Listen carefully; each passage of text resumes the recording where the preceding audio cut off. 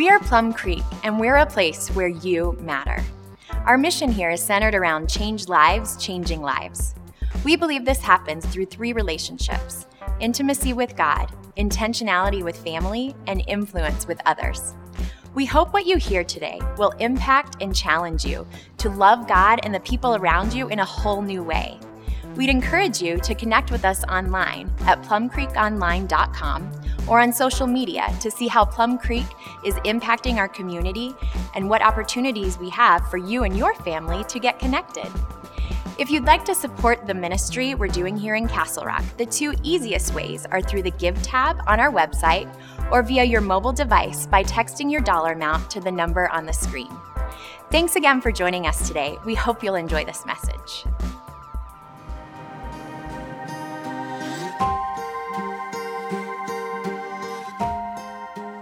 Miracles are a retelling in small letters of the very same story, which is written across the whole world in letters too large for some of us to see.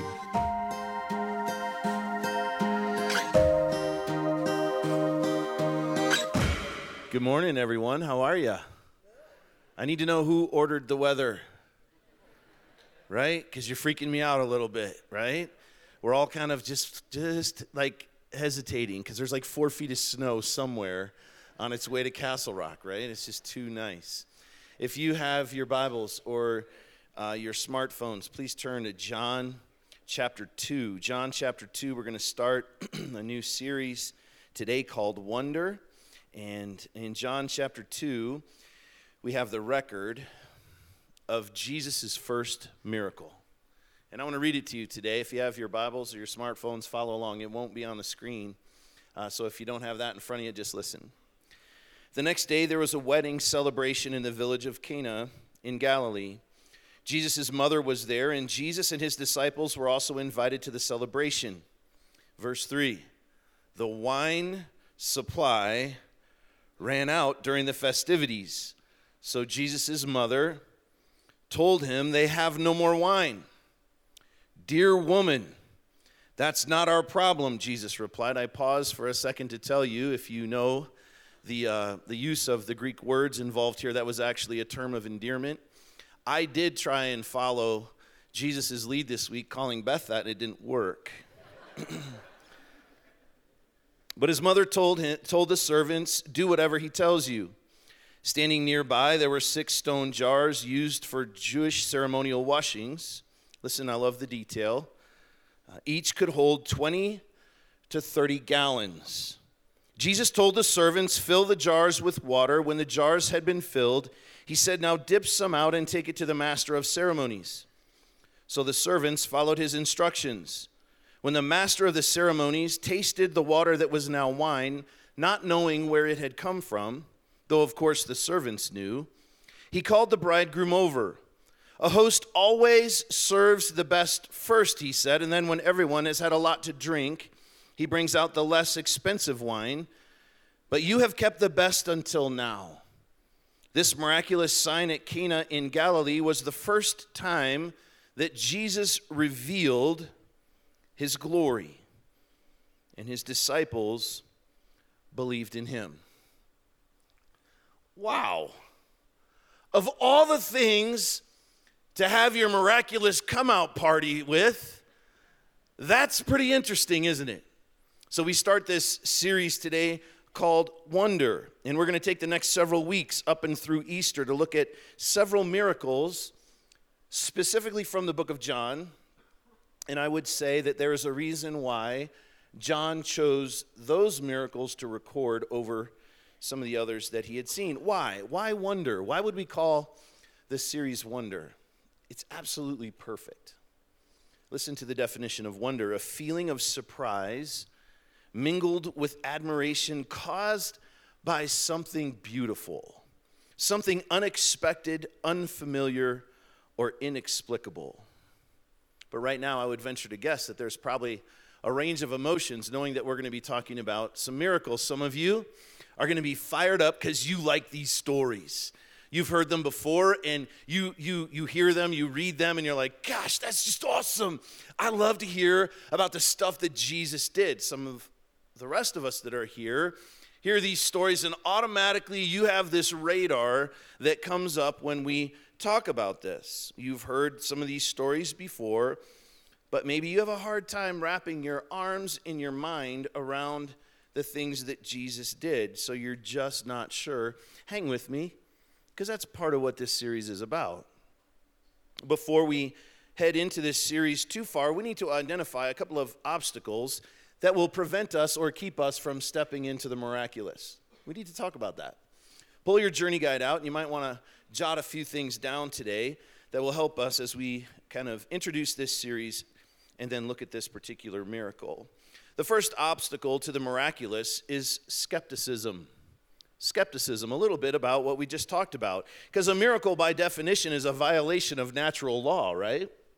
And so in our minds and our hearts, like well-trained lawyers, we instinctively object to any kind of violation like that because miracles just aren't logical. And oftentimes, the things that we can't explain, we explain away.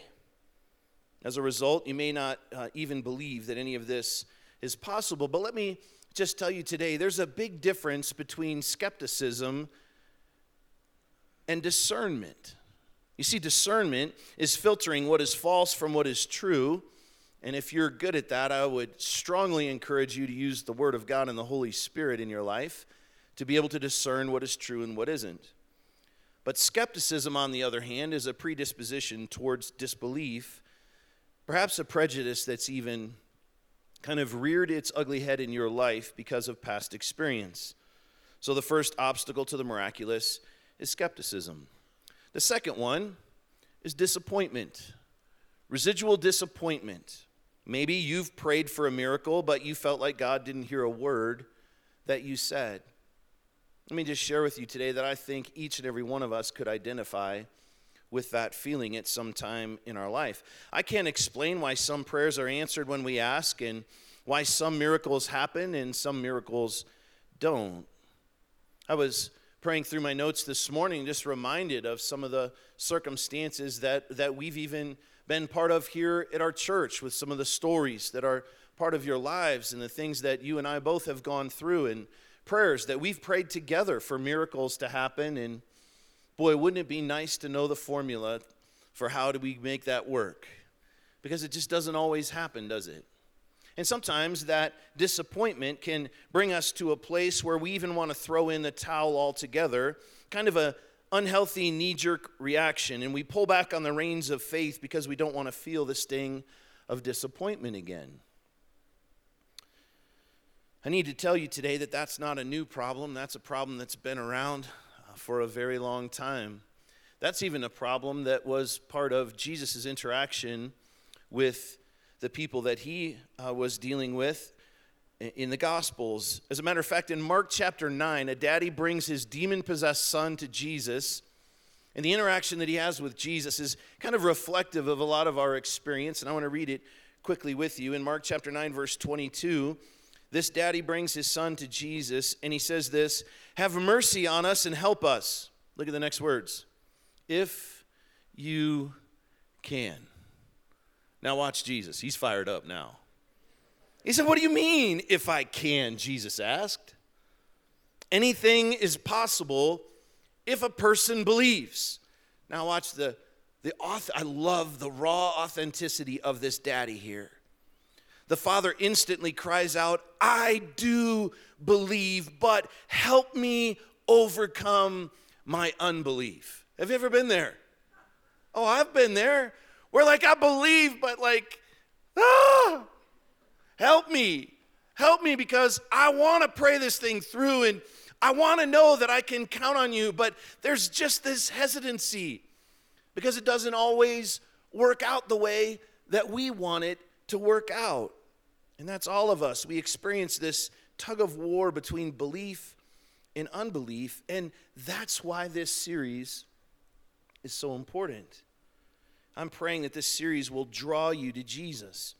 And that's precisely why John wrote in the end of his gospel related to these miracles, In John chapter 20, verse 30, the disciples saw Jesus, look at this, do many other miraculous signs in addition to the ones recorded in this book, which is why I think he was very strategic about the ones that he included, and another reason why this series is important. Look at verse 31. But these are written, the ones that we're going to look at, so that you may continue to believe that Jesus is the Messiah, the Son of God, and that by believing in him, you will have life by the power of his name. That's why these miracles are here. You see, I would contend today, you take away the miracles and the supernatural, and all we have is a good teacher. You see, we've got to have his power at play as well. Not just in the stories we read, but more importantly, in the lives that we live, in the relationship that we have with him. We need the supernatural. And thank God he's a supernatural God. Now, one word of caution at the outset. Now, this might seem counterintuitive, but we're doing a series on miracles. Listen to me, it's not really about the miracles. That's weird, isn't it? Because a series about the miracles can't just be about the miracles. Really what it needs to be about is the only one that can do the miracles. And so as we have been preparing this series and I've been praying over it, I'm praying that we will be people that don't seek miracles, but instead we seek Jesus. And by the way, do you know what happens when we seek Jesus? You're going to find yourself smack dab in the middle of some miracles. That's the way he works. Could you do me a favor? Raise your hand if you've ever experienced a miracle. Raise your hand. Some of you are like, okay. Obstacles to the miraculous, skepticism, disappointment. Number 3, lack of faith. And here's a very interesting one to me, and here's my hunch. You may not know this, but I believe wholeheartedly that you take for granted and already believe in God for the big miracles. It's just really tough to trust him in the little ones. Let me explain. When was the last time you thanked God for keeping us in orbit? Did you do that this morning when you woke up? Like, whoo! Lord, I was really worried about that one. Wasn't sure we were going to make the full rotation, but whoo! Pulled it off again. Thanks, big guy. Right? You did not do that. I'm guessing you've never prayed that. Right now, it feels like you're sitting still, but we know that's just an illusion. The reality is that planet Earth is spinning on its axis at a speed of 1,040 miles per hour. Fasten your seatbelt, friends. To me, that's a miracle. And we take that for granted. At the same stinking time, we are also speeding through space at an average velocity of 67,108 miles per hour. That's 87 times faster than the speed of sound. Wow! We should be thanking God for the miraculous that we take for granted all the time. See, it's not the big stuff that we worry about. Truthfully, it's the little stuff. So even on your worst day, when you feel like you haven't done much, you need to remind yourself and anyone else that asks, it was a very productive day. I traveled 1,610,592 miles through space today, right? Productive day. If that isn't miraculous, I don't know what is. And here's the thing, that's what this series is also about. Miracles are around us all the time, and it seems like that's where we should start. And you know people, and I know people that would say that they've never experienced a miracle. Well, let's just shift gears here for a second. Let's think about the unbelievable creation even that we have in our bodies. There are trillions of chemical reactions taking place in your body every second of every minute of every hour of every day. You're inhaling oxygen. We just sang about it, didn't we? It's your air that we breathe. You're managing equilibrium. You're manufacturing hormones. You're fighting antigens. You're filtering stimuli, mending tissue, purifying toxins, digesting food, and circulating blood, just to mention a few. Let's just hone in on the circulating blood one for just a second. Your heart is a pretty amazing thing. Today, your heart will beat about 100,000 times. It's going to pump 6 quarts of blood all throughout your body through about 60,000 miles of arteries, veins, and capillaries. If you laid those arteries, veins, and capillaries end to end, they would circle the earth 2.5 times. Have you ever experienced a miracle? You see, we take for granted the big stuff. It's just the little stuff that we have a hard time trusting him for. Albert Einstein said it this way: there are only 2 ways to live your life. One is as if nothing is a miracle. The other is as if everything is a miracle. So let's just jump back into this first one. As we read this story, Jesus kicks off his miraculous career, are you ready for this? By transforming H2O into Merlot. How about that, right? I wish I made that up by myself. I read it in a blog. That was awesome. He literally transformed multiple gallons of water into choice wine. And please write this down. It wasn't box wine. This is the good stuff, guys. Be pretty cool to have a sip of this. Pretty amazing the way Jesus did this. So let's take a little closer look at how this goes down. Look at verse 1. The next day there was a wedding celebration in the village of Cana in Galilee. Jesus' mother was there, and Jesus and his disciples were also invited to the celebration.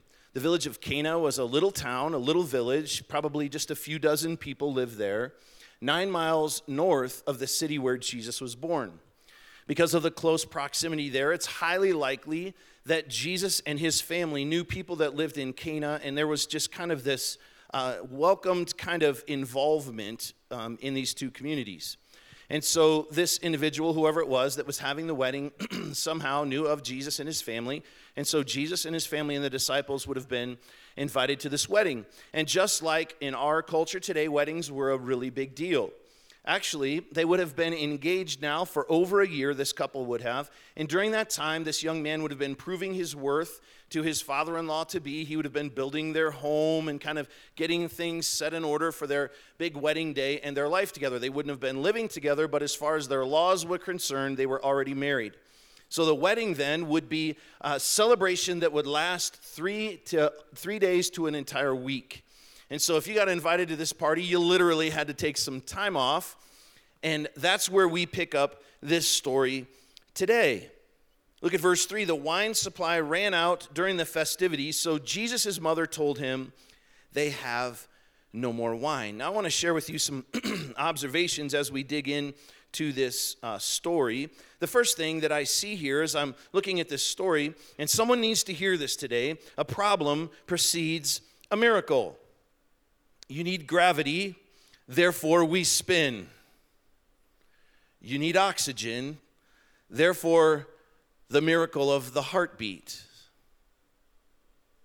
A problem precedes a miracle. If they don't run out of wine, there's no need for a miracle. See, we all love miracles, and today I want you to just take a deep breath and have a just new, fresh perspective today about the situations and the circumstances that we're faced with. You see, we all love to see, experience, and hear about miracles. We just don't want the problems that precede them. I would even venture to say today that the bigger the problem, the greater the potential for a miracle. And some of you, listen, I know some of your stories that are here today, and you are facing some very difficult situations and circumstances. Of course, I don't know everyone's story, but I know many. And I need you today, as you're facing your challenge, to know that this can be the precursor to a miracle, and we need to have faith to trust and believe in him that way. A problem precedes a miracle. Another observation is that we need to take our problems to Jesus. You see, that's what Mary did. Look at verse 3. The wine supply ran out during the festivities, so Jesus' mother told him, they have no more wine. Now, I don't know why Mary went to Jesus. I have some guesses. Perhaps it was the angels that told her about the virgin birth, right? Maybe it was the virgin birth that let her know, this dude's legit. like he comes from someplace I don't fully understand.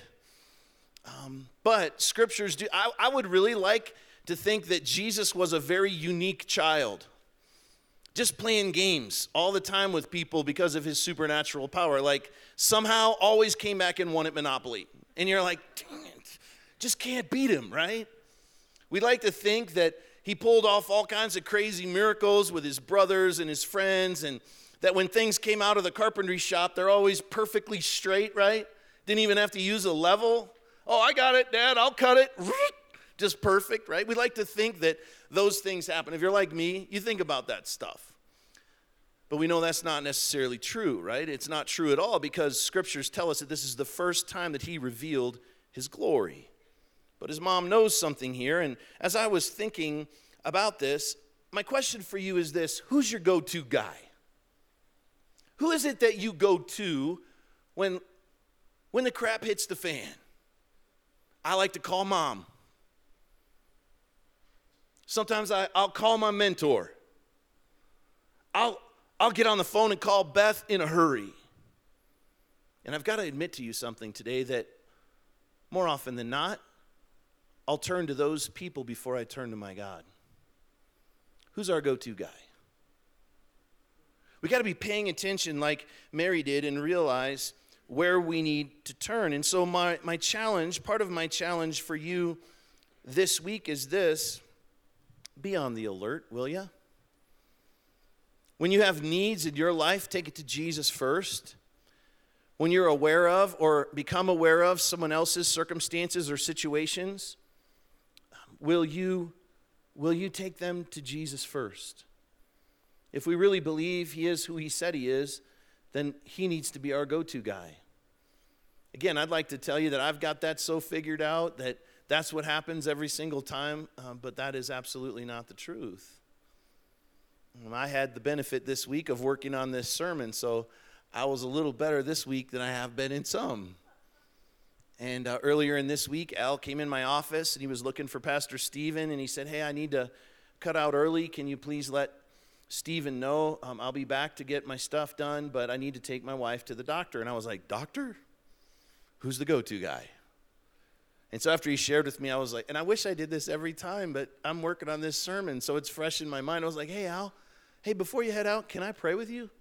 Let's take it to Jesus. And he was like, yes, great idea. I believe that this week, whether it's in your own life or someone else's life, and likely both, something is going to happen, and you're going to be reminded of what we talked about today. Will you be brave? Will you be bold? Don't trick yourself on this one and say, when I get back to my cube, I'm going to pray about that. Why don't you just say to the person that you're aware of the need in their life, hey, you know what? I'm not really sure where you're at in your faith journey, but I've got a go-to guy. I believe that my God is a powerful God. Would it be okay if I prayed for you right now about that and just watch their face? And let that be where you and I go first as well. A problem precedes a miracle. We need to take our problems to Jesus, our go-to guy. And then number 3, Jesus turns nothing into something. Jesus turns nothing into something. Look at verse 6. This is where things begin to get very interesting to me. Standing nearby were 6 stone water jars used for Jewish ceremonial washings. I love the detail again. Each could hold 20 to 30 gallons. Jesus told the servants, fill the jars with water. When the jars had been filled, he said, now dip some out and take it to the master of the ceremonies. So the servants followed his instructions. And we read before what happens. They take this water that has been turned into wine to the master of ceremonies, and he is blown away by the quality of this Merlot. I love this story. So I've been doing some reading this week on some of the details surrounding wine. Jesus literally changes the molecular structure of water, transforming it into the equivalent of somewhere around 757 bottles of wine. Hey, can I ask you, what have you run out of this week? In this season of your life, what do you feel like you've run out of? Maybe you've run out of endurance. Maybe it's hope. Maybe it's strength. Maybe it's patience. Maybe it's money or love, some resource. Hey, he turned nothing into something. And remember this, it was a legit something. He wants to do the same for you and me. Don't look for the exit before you look for an opportunity. God is setting you up. 757 bottles of fine wine, that's a vineyard. It takes 2.4 pounds of grapes on average to make one bottle of wine. 757, do the math. That's almost a ton of grapes. Hundreds of chemical compounds in wine. It's almost like Jesus was saying, watch this. I have mastery at a molecular level. I'm going to take the most simple little thing and turn it into something awesome. I created it. I control it. I've got this. If we could somehow this week just get a real, true picture of God's creative authority, I believe our faith would soar. Because, sometimes God shows up and sometimes God shows off. And we like both. We need to have our faith soar. In 3 seconds, he did what should have taken 3 years. You see, we should be excited to pray and ask, leaving things in his hand because it's his call, it's his creation. He started with the most simple thing, water, and he turned it into something incredible. Since this was the case, something simple turned into something incredible, what can he do when he starts with something incredible? Like you, a masterpiece. What is it that he could do with us? A final observation that I have in this story is that Jesus doesn't just save the day, he makes the day. Watch what happens here.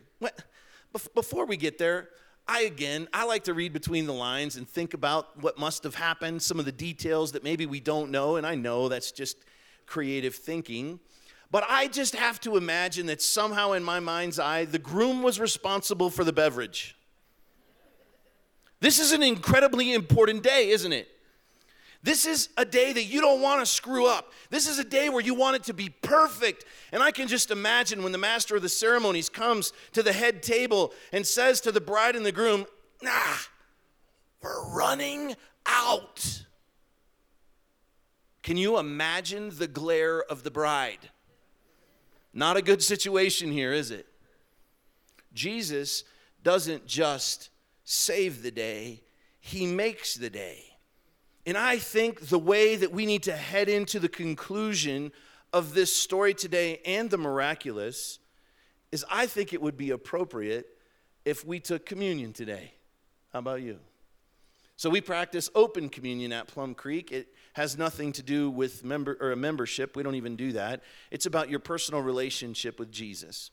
So if you have that, will you take the elements and you hold them as they are passed around? And hang with me here. Look at verse 9. When the master of the ceremonies tasted the water that was now wine, not knowing where it had come from, though of course the servants knew, he called the bridegroom over. Look at verse 10. A host always serves the best wine first, he said. Then when everyone has had a lot to drink, he brings out the less expensive wine. But you have kept the best until now. Jesus didn't just save the day, he made the day. Who saves the best for last? Jesus. That's what he does. He saves the best for last. I've told you before, I like to see the HD replay of this someday. I'm going to step up the game a little bit because technology has changed. I want 4K now. I want to see the 4K expression of the sheepish smile on the bridegroom's face. This day was supposed to be perfect. They had run out. And Jesus didn't just help them save face, he helped him put his best foot forward. Jesus didn't just save the day, he made the day. Thank you.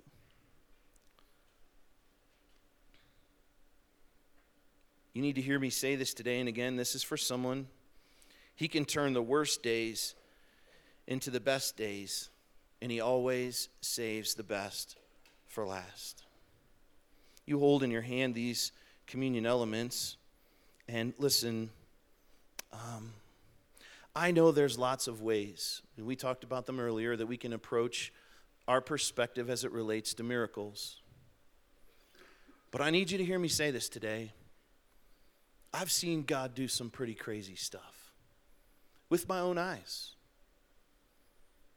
That doesn't mean that I get it right every time and that I believe him every single time and go to him every single time. I worry about stuff just like you do, but I've seen him do crazy things. As a matter of fact, so many of the stories of our church are absolutely miraculous ways that God provided, that he stepped in and did stuff that still today. If you ever doubt God, let's go get a cup of coffee, because if you haven't heard the stories, you need to hear them. It will blow your mind. It still blows my mind. On my tough days, I go back in my journal and I read like, holy crap, he did it. I didn't think it was possible. And sometimes those stories just continue to grow over the years, because it doesn't always make sense when you're in the middle of it. But then all of a sudden, God supernaturally moves and lays it on the hearts of Plum Creekers to pay for the water line. Remember? That thing should have cost us $850,000. We paid for materials and they did the rest. And then our dear sweet neighbors tapped into our water line and had to write us a check. It's awesome. Like, only God can pull that stuff off, guys. I've been overseas. I've seen God do amazing things. One day I watched teenagers with faith so big, believing that God could do anything, lay hands on a man who had never spoken in his life. And I stood back and watched the faith of these teenagers, and God touched that man and he spoke. I've seen that same group of teenagers lay hands on a baby that was sick and see no change. It doesn't make sense. But God is God. I've had circumstances and situations where people from Plum Creek and other churches that I've been able to serve at come up and ask for prayer, only to have that same person literally chase me down at the grocery store to tell me what God had done. I had a lady come up before who was struggling with a brand new diagnosis of diabetes, so overwhelmed in her heart. And I said, listen, I don't get how this works. It's not magic, it's God. But all I know is he's told us to pray a prayer of faith. So let's join together and believe that God could do this. And we prayed together, and 2 weeks later, after she had gone back to the doctor, he told her diabetes was gone. I've seen God do amazing things. And our faith needs to soar, believing that he wasn't just a good teacher, but he also has this supernatural power to defy natural order. And it's okay, because he created the nature. He created you, he created me. And listen, there's going to be times where doors open and you didn't think it was possible. There's going to be times where God puts somebody in your life and your paths cross, and you're going to be like, no way. Only God. Not a coincidence. Only God. So why are the miracles so important? Look at verse 11 of this story. This miraculous sign at Cana in Galilee was the first time Jesus revealed his glory. Look at this. And his disciples what? Believed. Just like you and I need to believe. The amazing thing is that this first miracle foreshadowed the end of his life, and the greatest miracle, right before his crucifixion at the Last Supper, Jesus took a cup of wine. Interesting, huh? And he gave thanks to God for it, and he gave it to them and said, "Each of you drink from it, for this is my blood, which confirms the covenant between God and his people. It is poured out as a sacrifice to forgive the sins of many." And then he says, "Mark my words, I will not drink wine again until the day I drink it new with you." The one who turned water into wine turned an ordinary cup of wine into a beautiful picture of bottomless grace. Let me ask you, what is he capable of doing? Where do you need his help? Have you talked to him about it? Just believe. Leave it in his hands. Listen, what do you got to lose anyway? If we can get divine help, we'll take it, won't we? And the greatest miracle of all is that his body was broken and his blood was shed. Would you bow your heads for just a second? Perhaps there's someone here today that after hearing this message and thinking about the things that we've talked about, this incredible story, you realize that you need to have this miracle worker in your life. And perhaps today you've never made a decision to step across the line of faith and ask him to be your Lord and your Savior. You know, I have to believe that's why you're here today. And if you have made that decision to accept Christ, will you just pray right now for those that are around you? Pray for those that are here today. If you haven't made that decision and you want to, man, I would love to pray with you today. If that's you, everybody's heads bowed and eyes are closed. I'm going to look over here to my left, your right first. If you'd say, "Doug, I want to pray today," will you lead me in that prayer? Will you just shoot your hand up real quick so I can see you? How about over here in the middle? Anyone here in the middle? Yeah, thank you. Thank you. You can put your hand back down. Anyone else in the middle here? How about over here on my right? Okay, put your hand down. Thanks. Just pray with me. Father, I thank you for the miracles that you do. I don't fully understand it. Truthfully, I don't think any of us do. But I know I need you in my life. And I thank you today that I have heard what you have challenged me personally with today. I need a go-to guy. And so today I ask you to forgive me because I've fallen short of your perfect standard. I need your help. I thank you that you died on the cross, that your body was broken and your blood was shed. And today I realize that was for me. And I thank you that you didn't just stay there, but that the greatest miracle of all is that you came back up out of that grave and you're at work today. I invite you to come into my life and to be the Lord of my life. I ask you to help me to understand what it means to go to you first and to trust in you. Lord, for the rest of us that are here, lots of needs that are represented. There's miracles that we need your help with. But Lord, sometimes we doubt. So I pray today that through this message and our new perspective, Lord, our faith would soar, that we would believe in you as our incredible God to supernaturally step in. We love you. Will you take the bread?